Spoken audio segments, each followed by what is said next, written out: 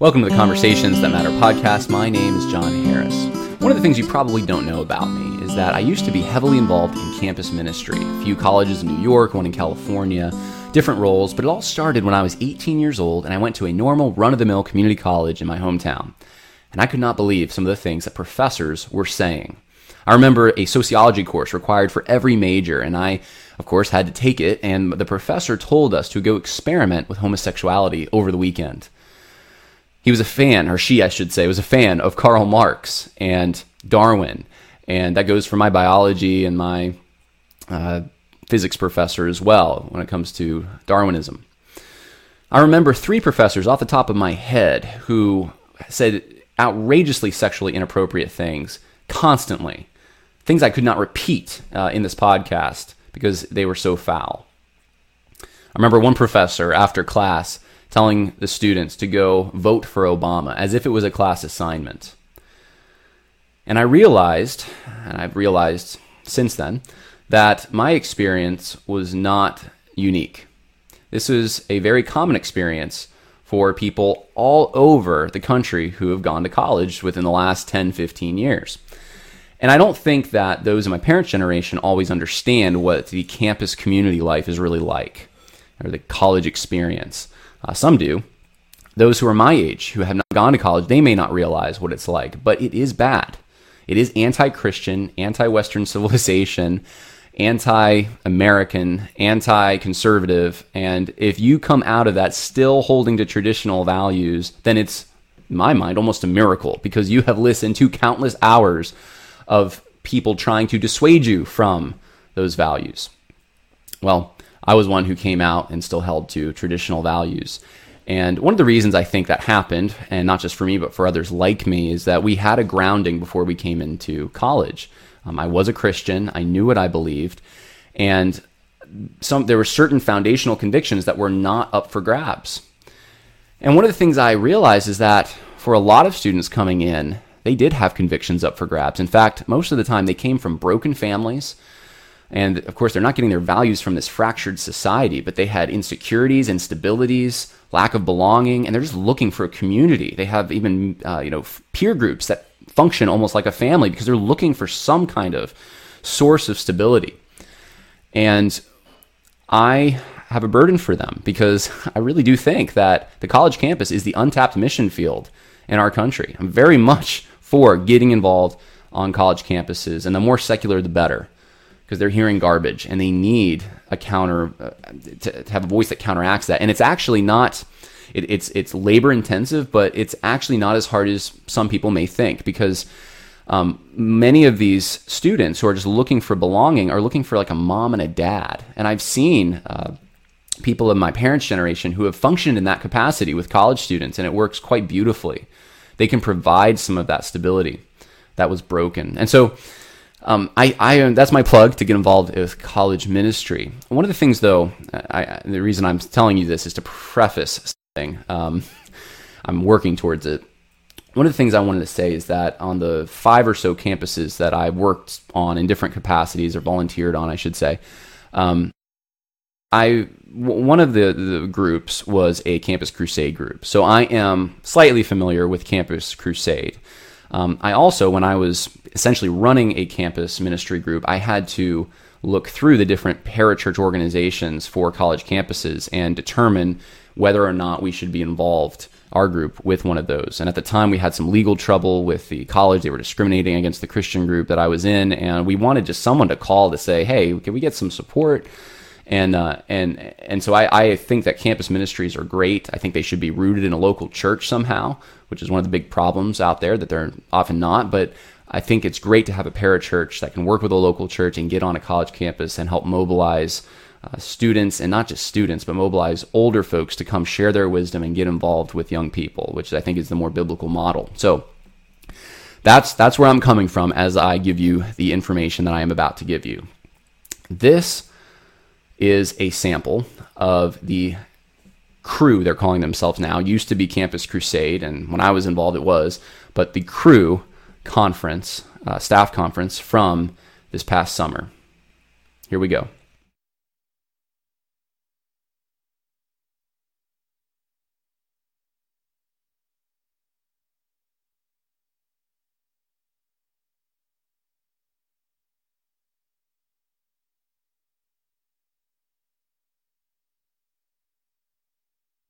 We are not Democrats. We're not Republicans. We are the church. Our fellowships need political diversity because it allows us to welcome in our neighbors. Oneness and diversity is not a political issue. It's not a social or cultural or organizational issue. It is a gospel issue. Inequity in housing and education are not political issues to care about.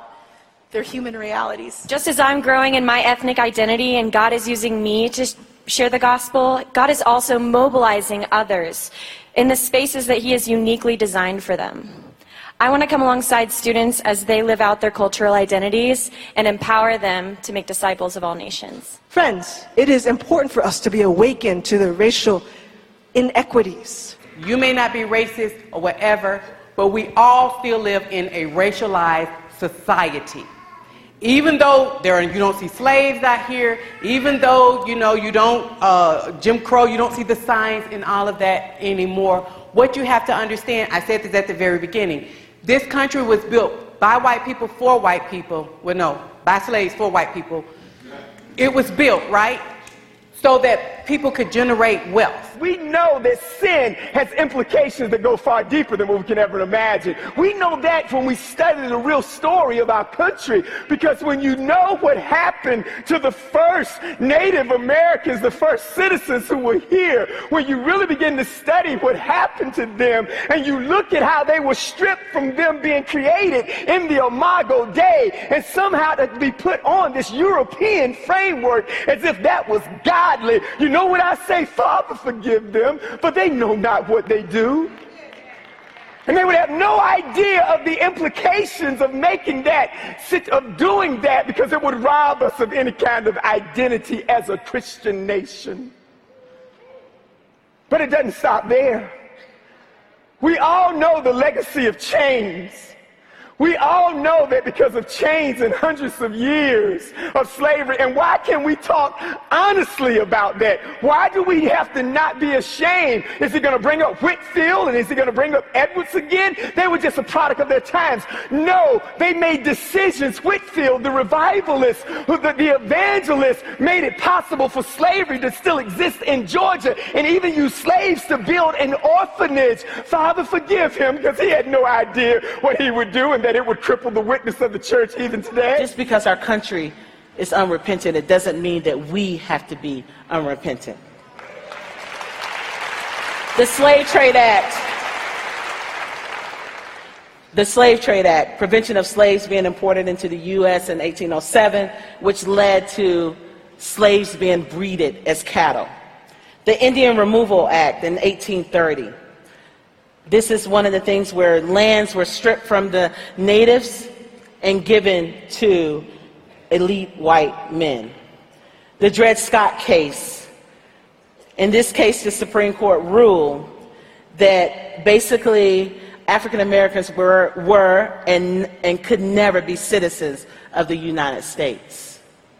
That was stated by our Supreme Court. We need to understand that. The Compromise of 1877, Ruther B. Hayes, ushered in the end of Reconstruction and began the reign of terror and domestic terrorism toward brown and black bodies. The 13th Amendment, it evolved into slavery by another name through mass incarceration. The 14th Amendment granted all citizens equal protection under the law. Plessy versus Ferguson basically said that after the 14th Amendment, that we would have separate spaces, so separate but equal.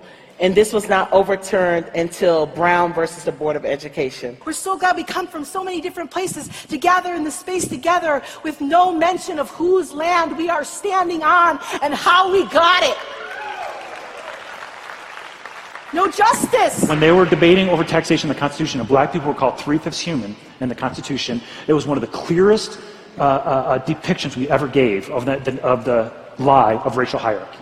It was saying white is 5/5, black is 3/5, and then everybody else's human value, if you're an immigrant from Asia, or you're an immigrant from South America, or an immigrant from Mexico, if you're a native, your value is determined based on a lie. Your value is determined on your proximity to whiteness and your proximity to blackness. This is 2019, and that year is significant because this marks the 400-year of the first African Americans that were brought enslaved to America in 1619.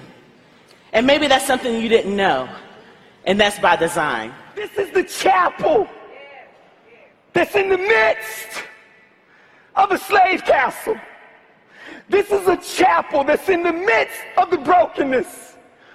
What were they doing singing songs when women were being raped?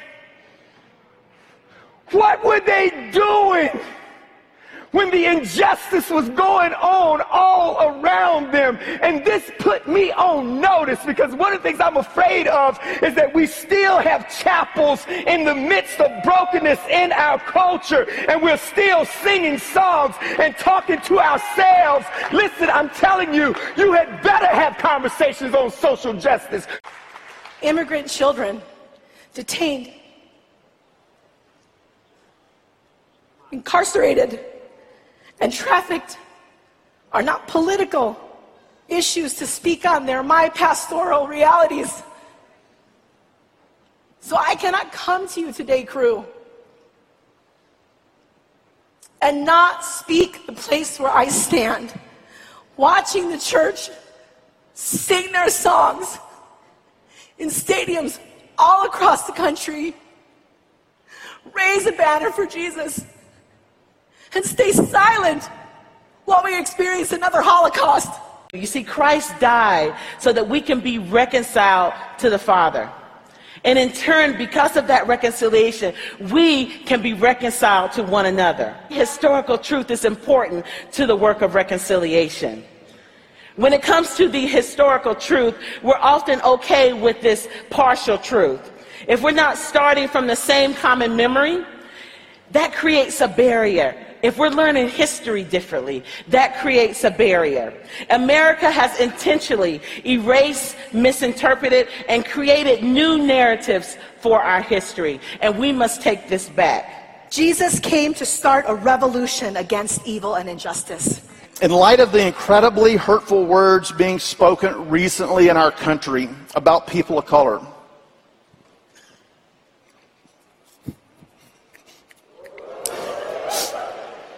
I am reminded that if one member suffers, we all suffer. Be careful of that American baggage that you have taken on, because when you say minorities, it says less than, and we know as biblical people that words have power, because he spoke and the world came into order. I'm not your N-word. I'm your brother in Christ. But Terry might come up to me and say, man, you preached that, you dropped it. I know that's right. Bow, bow, bow, bow. And we just move on. Chasing justice starts with speaking truth to power and about the powers at play: greed, idolatry, white supremacy. Let me understand the words of the prophet Amos, not from a place of power and privilege, but from a place that is most acquainted with the injustices. Immigrant neighbors, youth on the west side, women of color in primarily white institutions, men who are incarcerated, who have spent most of their lives behind bars because of something they did when they were 16 and 17 and were tried as adults. This generation of God-seeking, good-seeking worshipers resonates with the feeling and the tone of Amos as they look at churches that are disconnected from the reality of suffering and the cries of the people they hear in their own backyard, and our complicity in racist structures, and they want to vomit. In the book of Amos, over and over again, he tells us that trampling on the poor through purchasing from companies that exploit workers and harm and endanger human lives and cause war for our luxurious jewels and our electronic batteries is not worship. This should break our hearts. This should make us angry, because it's making God angry. We're called to be connected. Very America that you defend, you have to go in a segregated army, and then you come back home and you don't benefit from the wealth of the GI Bill, and he has to put his uniform away because you see black soldiers would be lynched. And so he had problems with the systemic realities. That's something that isn't even real in the first place, that was created this thing called white people. Race is not something that God created. It makes me crazy when people say there's one human race. No, there's not one human race. Like, race is a construct. It was created, most people who study race would say it's 500 years old or so, right? Race was created to justify all these barbaric and evil things that happened. And we could talk all day long about the social inequalities that have come from race, and those are very real. But race at its core is a deeply spiritual issue because it's built on a set of lies. Race is built on a lie that human value does not come from God's authorship. Human value comes from where you fall on this humanly created racial hierarchy. We must understand that God didn't create race. You see, race is a social and political construct. That doesn't mean for us to, she said race doesn't exist, so therefore I don't see anybody. I don't see your color. I'm not telling you to take a colorblind approach, because that is a lie. To say that you don't see color, you see me. And if you don't see, first of all, if you say I don't see color, then you don't see who I am. You don't see my pain. You don't see my joy. You don't see the systemic things that are impacting me. My friend Michael was at a ministry conference, similar to this, where he shared about ways that he had experienced racism while a black student at UCLA. And he was told by a kind, respectful, loving, older white woman in his small group, Michael, when I see you, I don't see your color. And Michael didn't want to be rude, right? So he didn't say anything back, but he was thinking, I'm a black man from Los Angeles.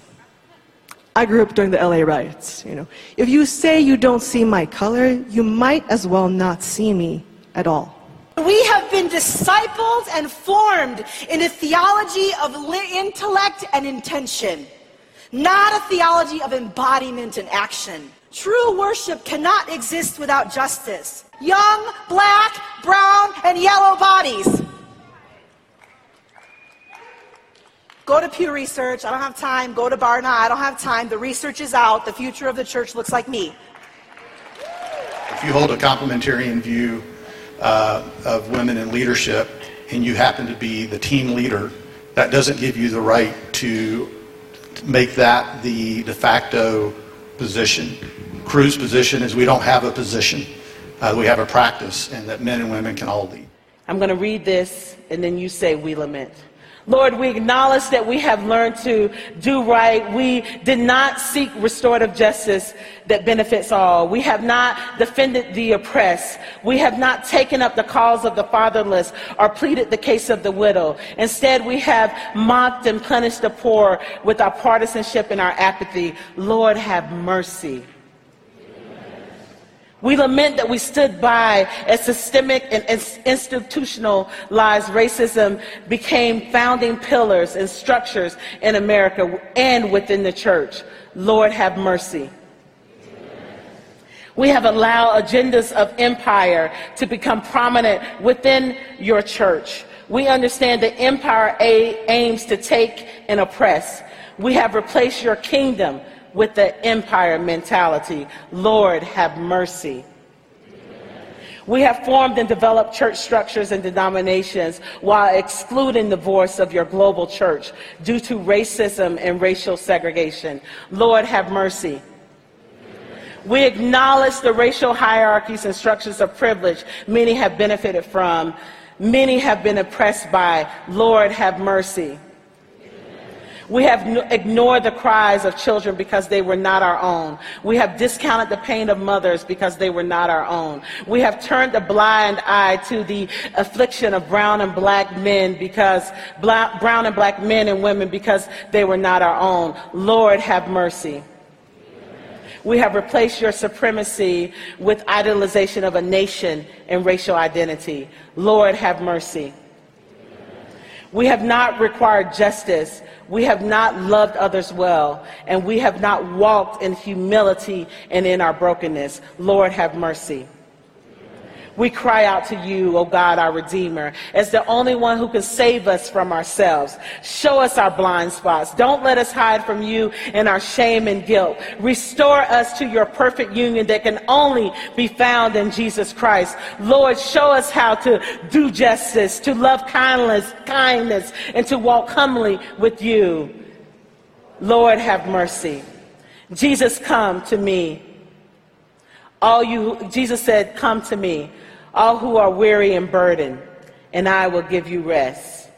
Lord, with deep sorrow we lament. In the powerful name of Jesus, let it be so. I grew up in Ohio. My parents were the first ones that went to college. My grandparents, my grandfather worked 3 jobs in order for his kids to go. Ancestry's been done on both sides, and there's no trace of slavery that has been a part of my family. And so it's so hard for me that I just keep feeling beat up over the issue. When are we gonna say sorry enough? Your family was not a part of that, but your family benefited from the opportunities of being white. The evil one looks to divide. Yeah. So if you came to this conference this week thinking that the evil one would never attempt to divide, then I think you're going to be disappointed.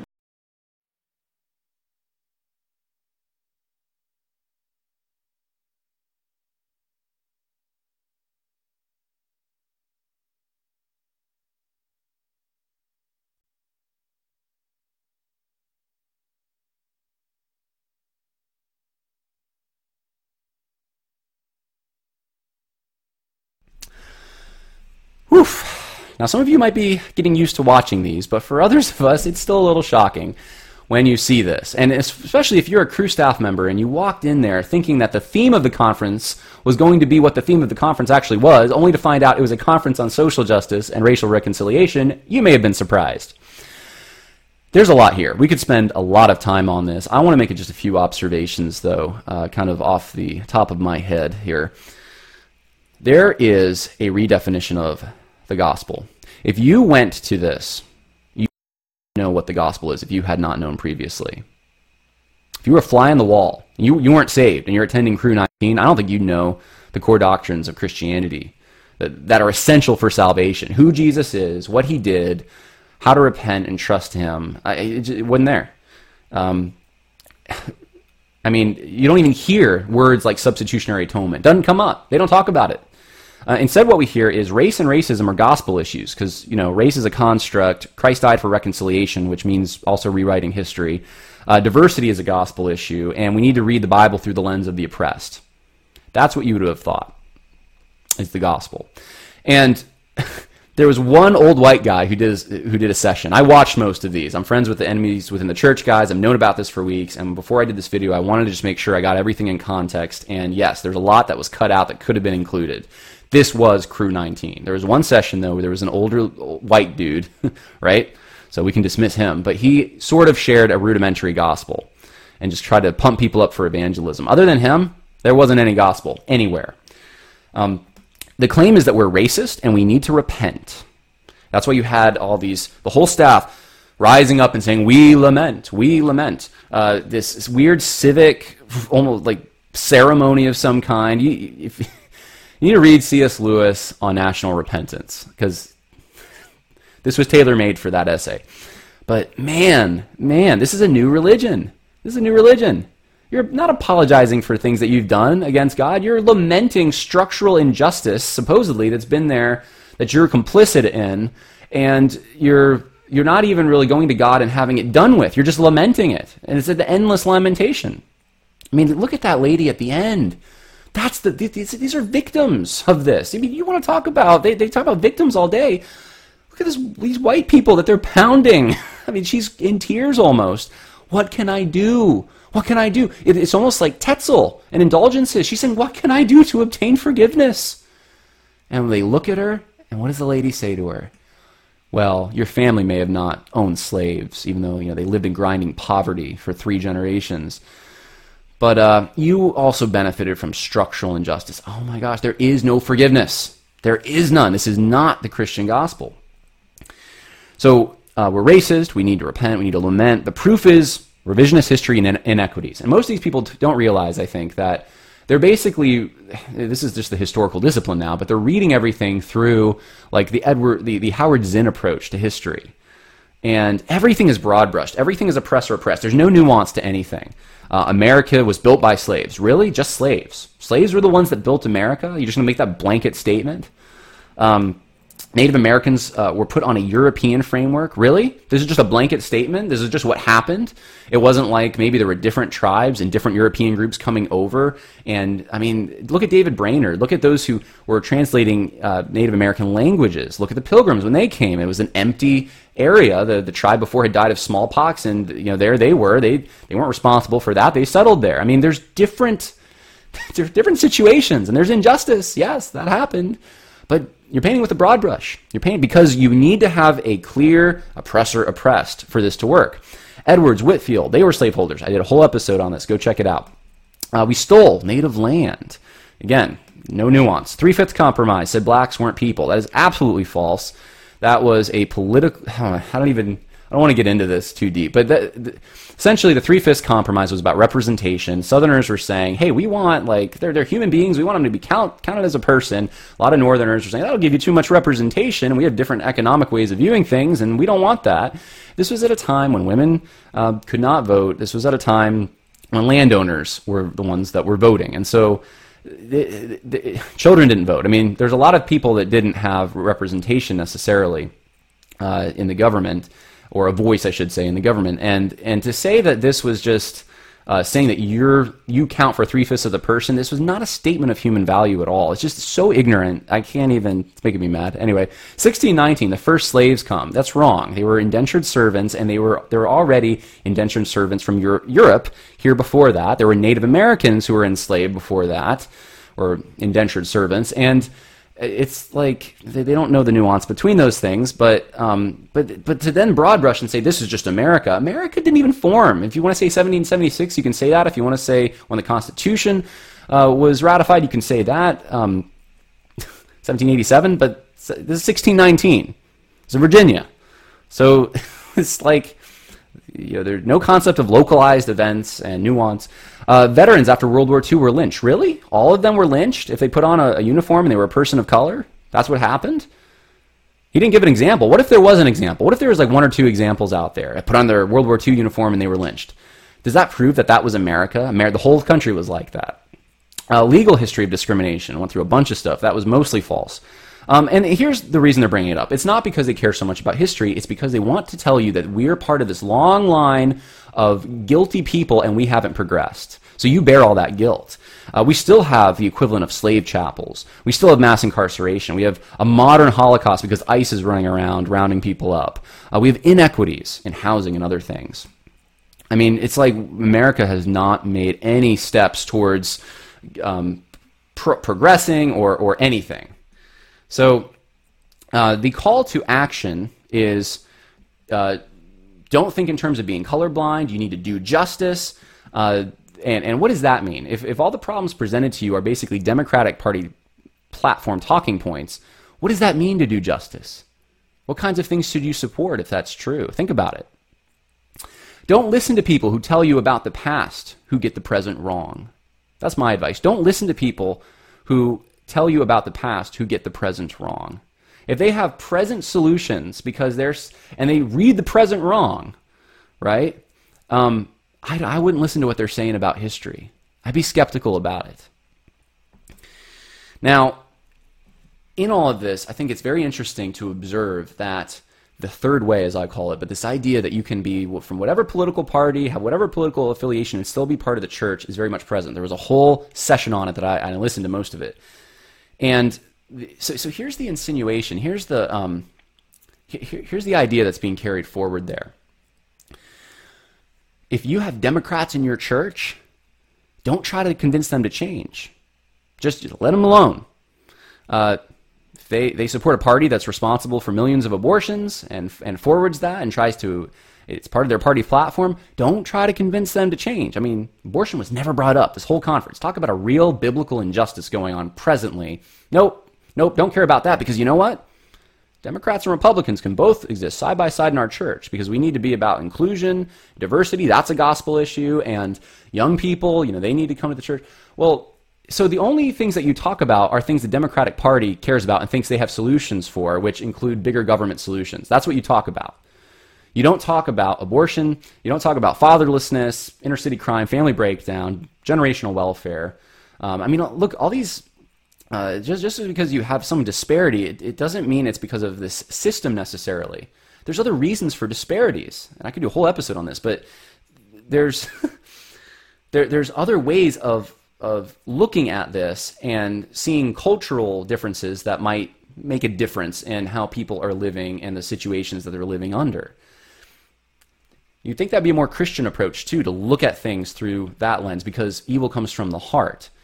But no, it's inequities. And of course, and I've said this a million times, if there is a law that's actually racist, you can show me, let's change it. If there's a law that says, if you're a person of color, if you're Hispanic or whatever, you don't have this privilege because of who you are, then let's go change it.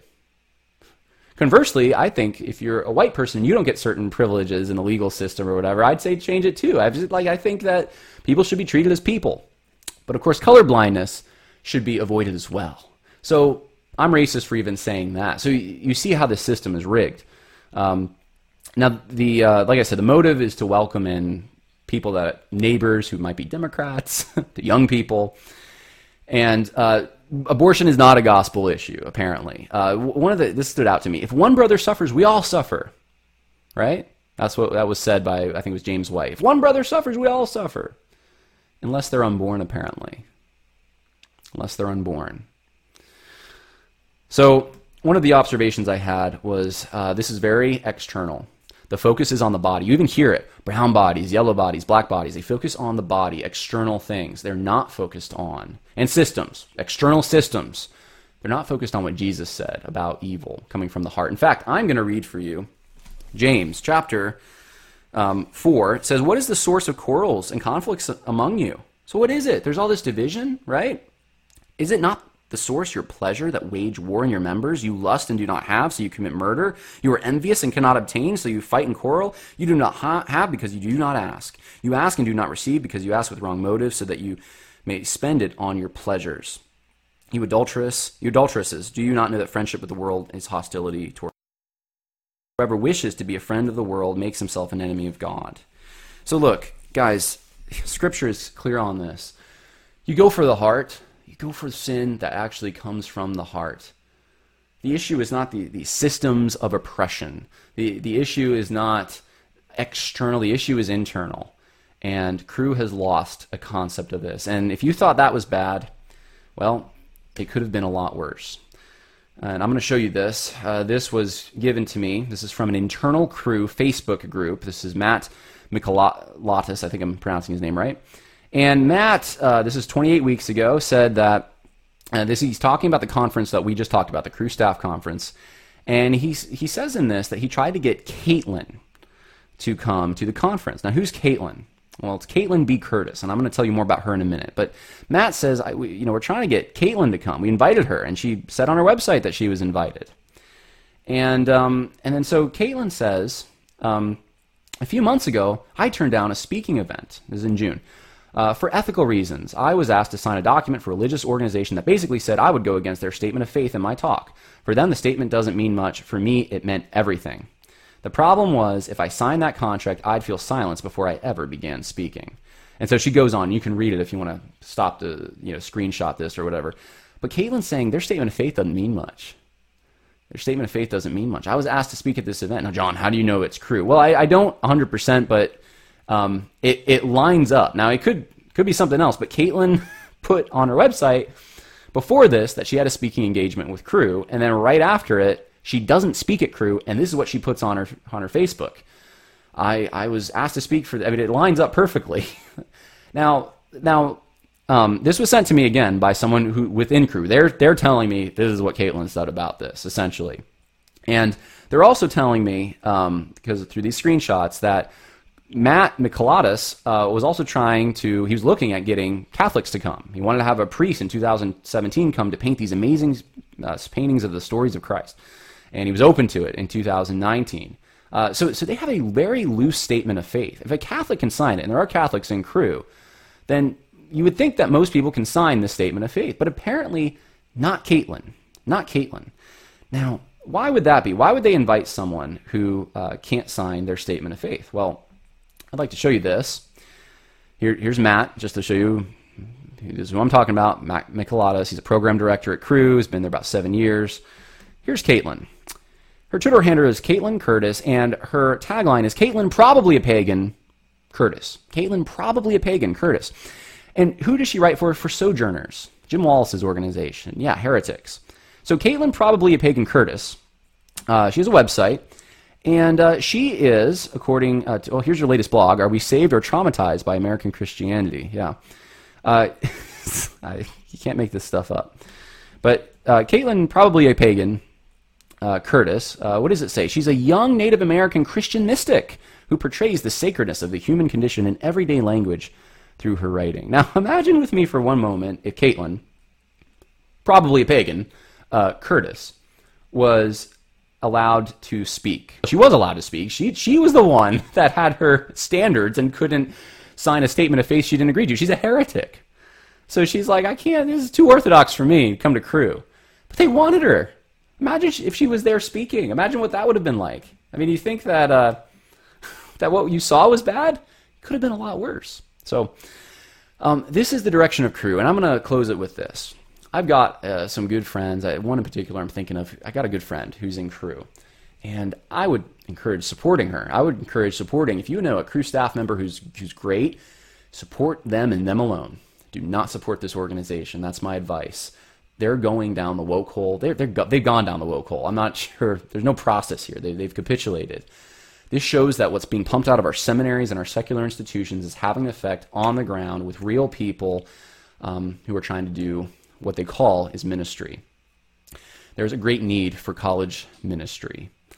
And it's sad to me that you have a parachurch like this going down that road because there's no hope in it.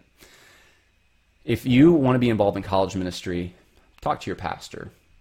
Get involved through the church on your local college. Get to know students. The relational aspect. I know, I'm just going to say this. I know someone at a big college, big prestigious college, who has students over for dinner every Sunday, drives them to church, like sometimes like 15 of them, you know. Just he makes a meal for them, invites them into his family, his wife and his kids are there. Some of them, most of them probably at some points are not saved. Some are. But he does this. Man, if we had more people like that, you don't have to file an official paper with the campus to say you're an organization. Just go meet people and talk to them. So that's my advice, and that's my heart. So I hope this was helpful to you. If you're giving to Cru, I hope you reconsider how you're doing that. And I hope Cru will repent of this. Truly I do. So God bless. Until next time. Bye.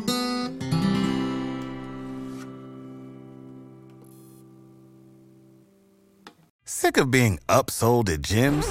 My guy, you're currently a base member? For $90 more, I can upgrade you to our Shred membership. For $130 more, you'll be a Swole member. And for just $300 more, you'll reach Sweat Platinum. At Planet Fitness, you'll get energy without the upsell. Never pushy, always free fitness training and equipment for every workout. It's fitness that fits your budget. Join Planet Fitness for just $1 down and $10 a month. Cancel anytime. Deal ends Friday, May 10th. See Home Club for details.